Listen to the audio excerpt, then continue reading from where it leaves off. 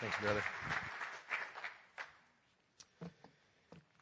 All right, I want to take a moment here and ask you to do two things. If you can go into your bulletin and pull out this little advertisement for VBS as far as ways that you can serve or help or donate things. It says "Ahoy, mateys" on top. It's everybody's favorite greeting. But I would love for you to look at that and see what needs are still left. And then in the seat back pocket in the chair in front of you or one of the chairs relatively in front of you, see if there's a little invitation in there, and you can pull those out and take those with you. And what we would really love for you to do is take that invitation and give it to friends or neighbors, people that you know that have young children that may be interested in having them come to our VBS this summer.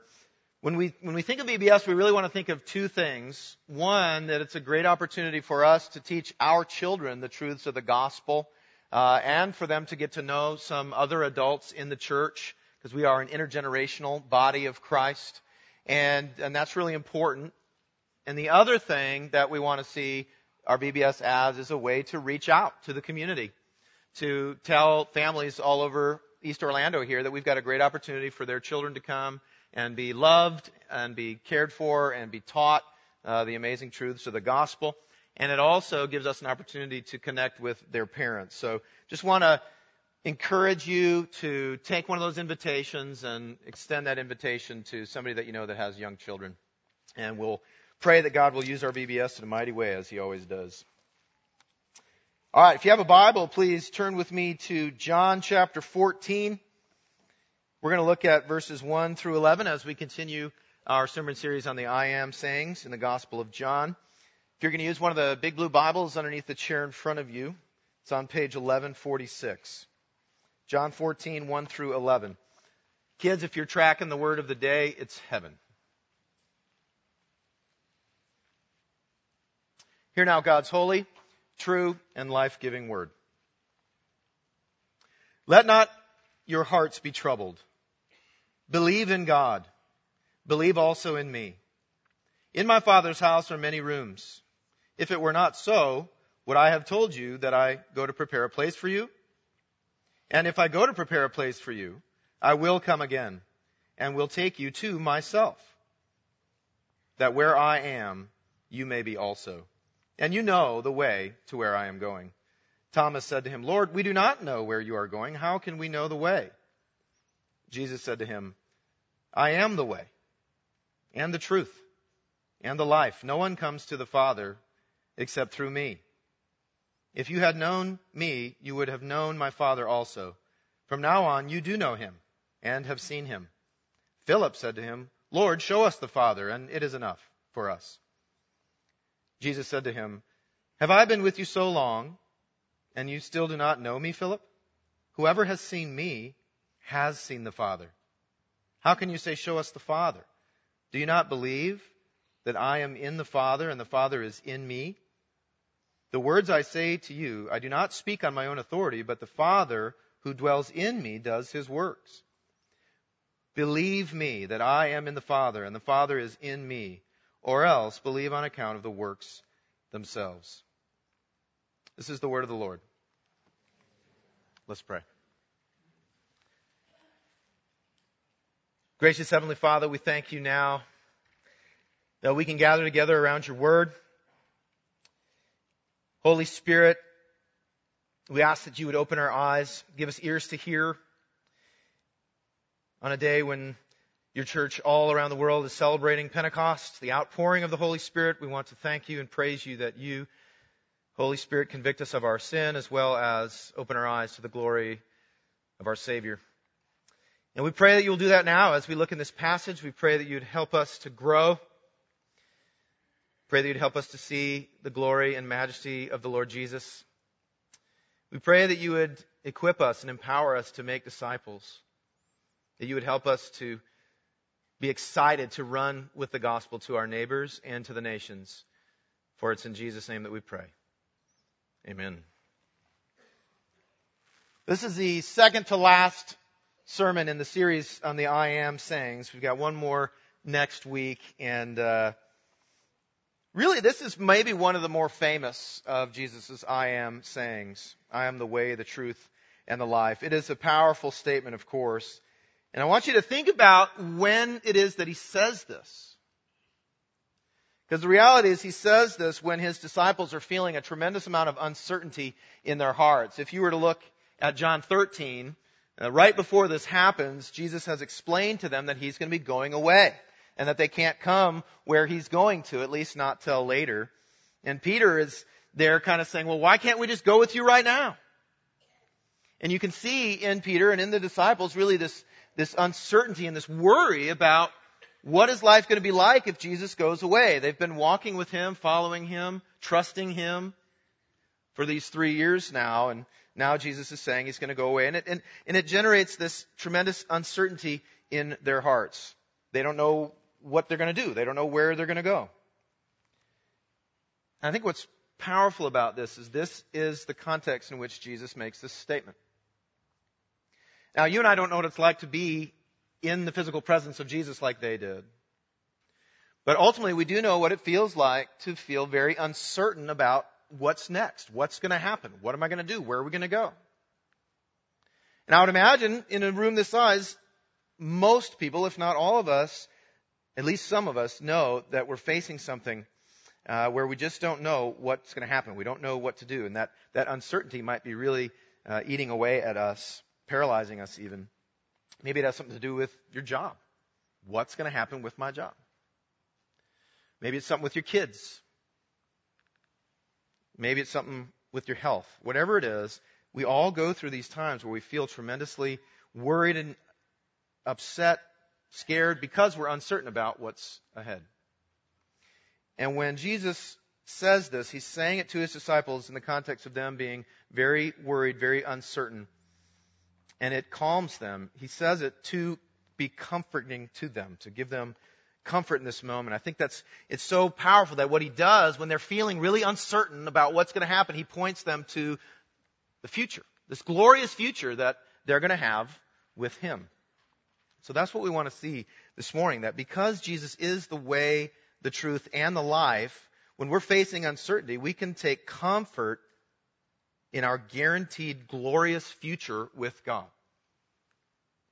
Knowing that no matter what happens between now and then, in the end, we have this guaranteed glorious future with God because of Christ. And so we're going to talk about this in 3 ways. We'll talk about the best part of heaven, and then the means to heaven, and third, the certainty.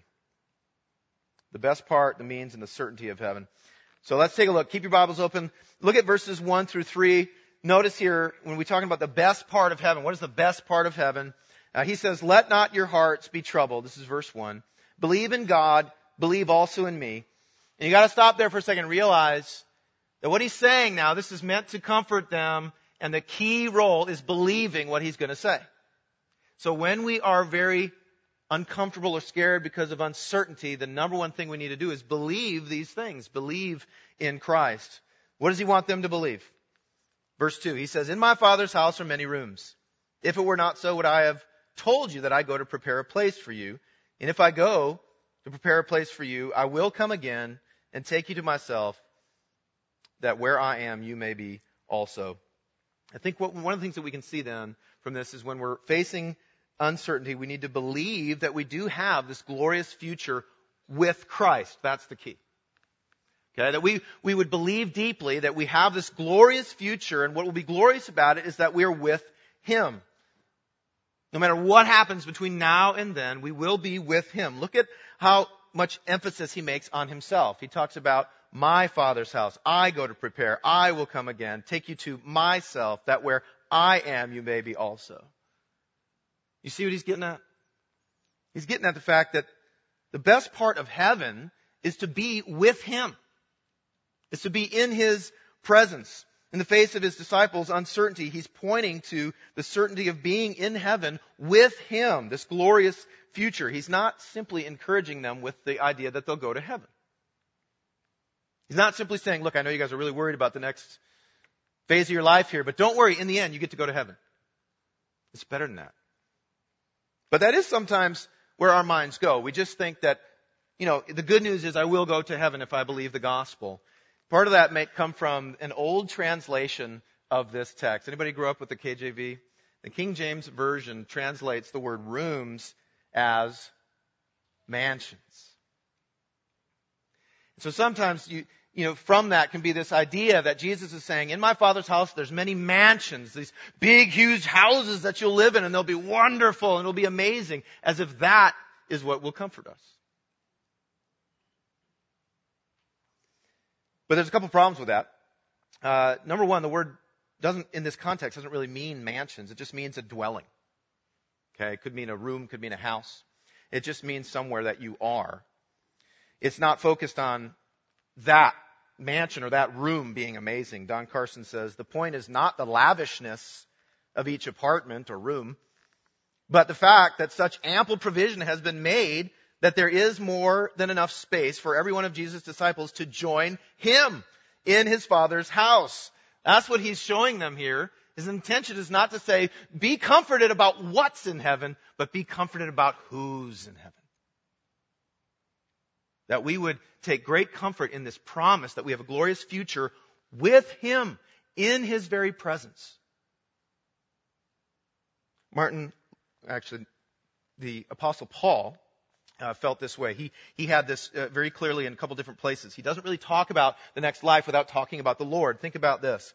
2 Corinthians 5:8. He said, yes, we are of good courage, and we would rather be away from the body and at home with the Lord. Right? He doesn't stop there saying we'd rather be away from the body in heaven. He's saying at home with the Lord. That's his ultimate desire.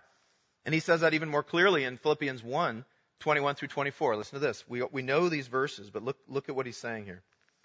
For to me, to live is Christ and to die is gain. He's thinking about whether he's going to live or die. And he says, if I am to live in the flesh, that means fruitful labor for me. Yet which shall I choose? I cannot tell. I am hard pressed between the two. My desire is to depart and be with Christ, for that is far better. But to remain in the flesh is more necessary on your account. Do you see his desire? This deep desire to be where Jesus is, to be with him. In the context here, he's basically saying, look, I really want to just be with Jesus, but you guys need me here, so I'll stay. But see what he's saying? He's not saying he just wants to go to heaven. He wants to go to Christ. John's vision in Revelation 21. And it says, then I saw a new heaven and new earth, for the first heaven and the first earth had passed away, and the sea was no more. Then I saw the holy city, the new Jerusalem, coming down out of heaven from God, prepared as a bride adorned for her husband.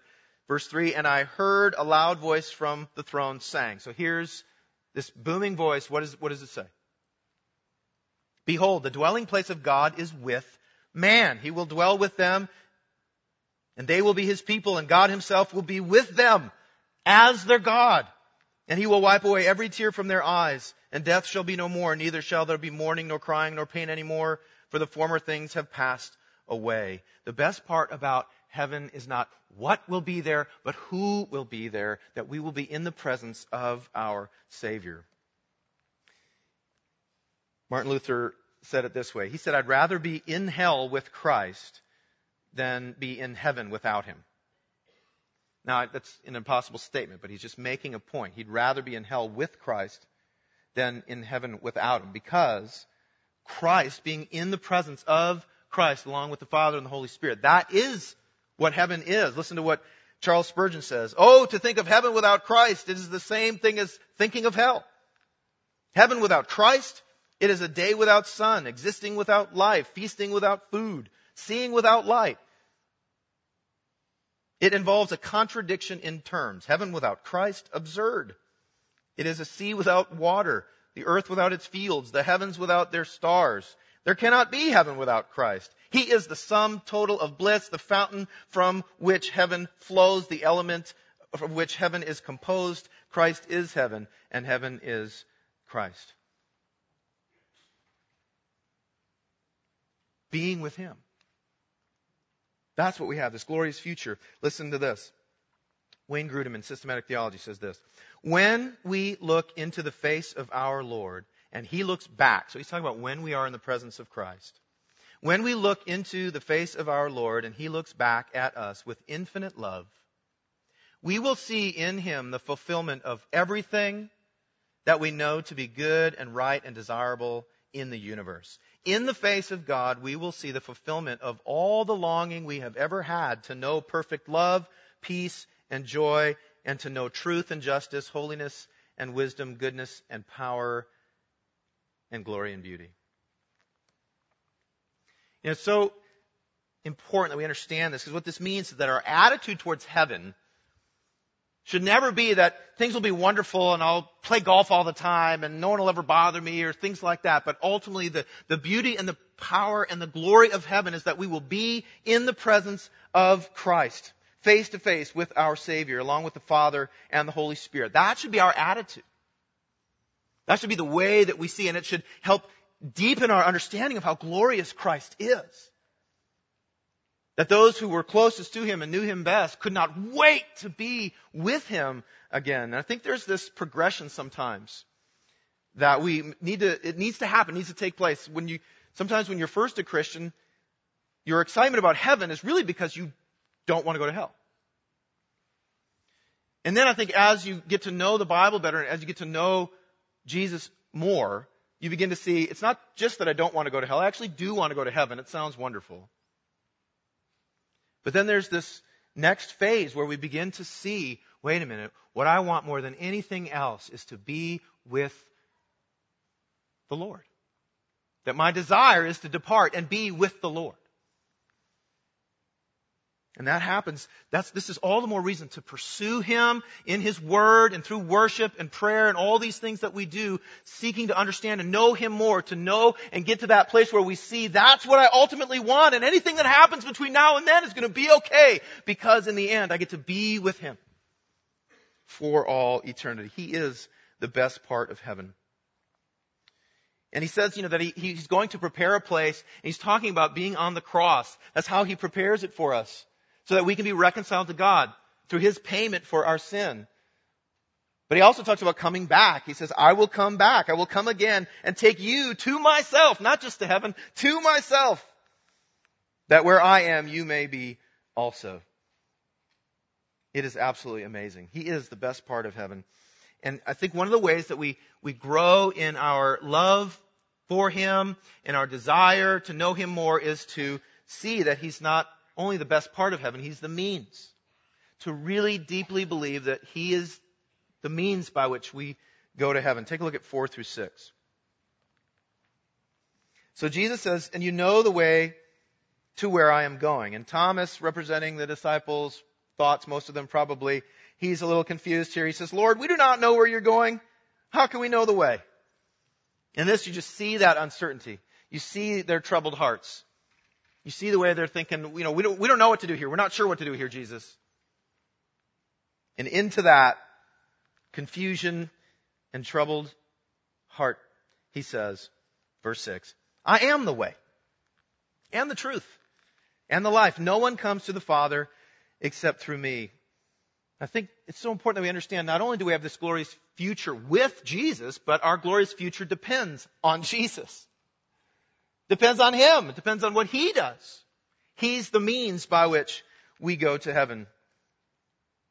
You see, he uses that word, the way. I'm the way. And that word literally means road, but he's using it here as a metaphor, which we do too. The road to success or something like that. That's how he's using it. He's using it as a metaphor. And when you use the word way as a metaphor, you're talking about the means. You're talking about the how does this happen. And so to say, I am the way is to say, I am the means. I am the how. And his emphasis, by the way, is on being the means. The phrase, I am the way. Yes, he is also the truth and he is also the life. That really rounds out our understanding of what he's actually saying. Again, to quote Don Carson, he says, Jesus is the way to God precisely because he is the truth of God and the life of God. Jesus is the truth of God because he embodies the supreme revelation of God. Jesus is the life, the one who has life in himself, as it says in John 5:26. And we looked at last week too, I'm the resurrection and the life. Right? John 11:25. And that emphasis is he's saying, it's me. I'm how you get to heaven. And then notice he says, no one comes to the Father except through me. And this is where we know this verse very well for that part of it, right?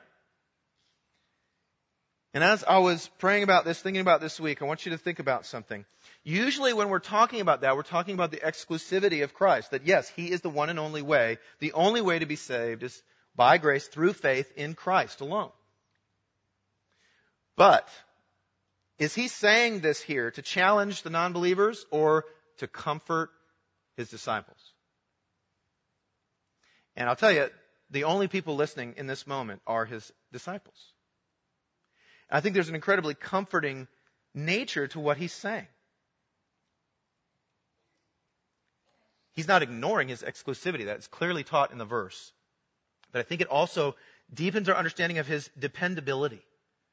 That we really can depend on Him because no one comes to the Father except through Him. And He's the one promising to get us to the Father. That word through, when it says no one comes to the Father except through me, it's a little Greek word that also means because of. So you could translate it that no one comes to the Father except because of me. He's putting all the emphasis on Him and what He is going to do on the cross and what He has done from our perspective. So in the context of His followers, those who believe in Him, and without non-believers around, that's when He says this. It's a powerful way of saying to the disciples and to you and I who believe that there's good news. There's only one person who can do this, who can get you to heaven, and that's the person making this promise to you. Maybe you remember the name Sully Sullenberger. You remember him? He's a pilot with U.S. Airways. And on January 15th of 2009, U.S. Airways Flight 1549 took off from New York LaGuardia Airport. And at 3:25 p.m. they took off, and then 2 minutes later, the plane ran through a flock of birds. And all the passengers heard the thump, thump, thump, thump of these birds bouncing off the plane. I'm sure it was a wonderful moment for the children. And, everybody is getting worried, and then everything gets worse because it actually isn't all that uncommon for an airplane to fly through a flock of birds. But in this case, enough of the birds got into the engines that both engines shut out, turned off. And now this airplane is 3,200 feet in the sky, and it's just soaring, coasting, not powered whatsoever. So there's hardly any time to come up with a solution. There's no way they can turn back to LaGuardia. The plane is doomed, basically, except for one extremely remote possibility. And that would be that this Captain Sullenberger would land the plane on the Hudson River. And so he radios to the control tower saying that we've lost both engines. We're going to try to land on the Hudson River. And everybody at the control tower is like, oh, this is going to be really bad. It's just not going to happen. A landing like that had never been pulled off. It was just too difficult. And so, in order to get everybody ready, Sullenberger comes over the loudspeaker and he tells them that they're going to try to land on the water and they need to brace for impact and get ready. And then and just think about this for a moment. How uncertain are you in that moment, right? And then, by the grace of God, He brings in the plane. It has to be just perfect because if the nose is too far down, it can catch and flip the whole plane. It has to be just right. And He again, no power, just glides it right onto the Hudson River, and all 150 passengers are fine and everybody is saved. Now here's what's interesting. When this happened, they interviewed him. He was on TV. That's why you might remember that name. Newspapers. It was just a big deal. He got his 15 minutes of fame, and he's a really interesting person. But one of the things that was said about him from one of the FAA officials who knew him very well and knew his experience and tenure as a pilot, they said it's very interesting that happened to Sully, because if there's one pilot on the face of the planet that had the experience and skill to pull off that landing, it was him. Now back up. You're on the plane. It's going down. You're uncertain. Imagine he comes on the loudspeaker and says, listen, everybody, we're going down and we're going to do an impossible landing, but I want to tell you something. There is one person on the planet, one pilot on the planet that has the skill and abilities to do this, and he's the one flying the plane. That's how this is so comforting to you and I. This is when Jesus says, no one comes to the Father except through me. He's affirming that they believe in the one who can do it, the one who came to get us to heaven. It's extremely comforting because that takes the dependency off of ourselves, puts it all onto Him, right? He is the one who can get us there. We're on His plane, and He's the one being who can do this for us, who can forgive us of our sins and have us declared righteous because of what He has done. And I think that how comforting that is when we're facing uncertainty, that we know no matter what, we'll get there, because we don't get there by our own works or by things that we do or don't do. We get there because of what He has done. The one who can save us is the one who promised to do it.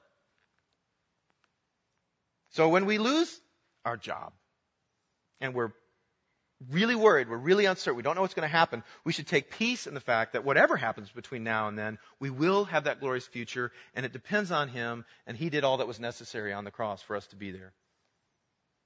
Or when your marriage is in trouble, and you just don't know how you're going to keep going. There's such a comfort in knowing that no matter what happens, in the end, we're going to be with Him. He's the one who gets us there. He's guaranteeing it. Or when you feel ashamed because you still struggle with that certain sin that you thought you'd be able to get past, and it's been years. He's the one. He is the one who gets us there. Okay?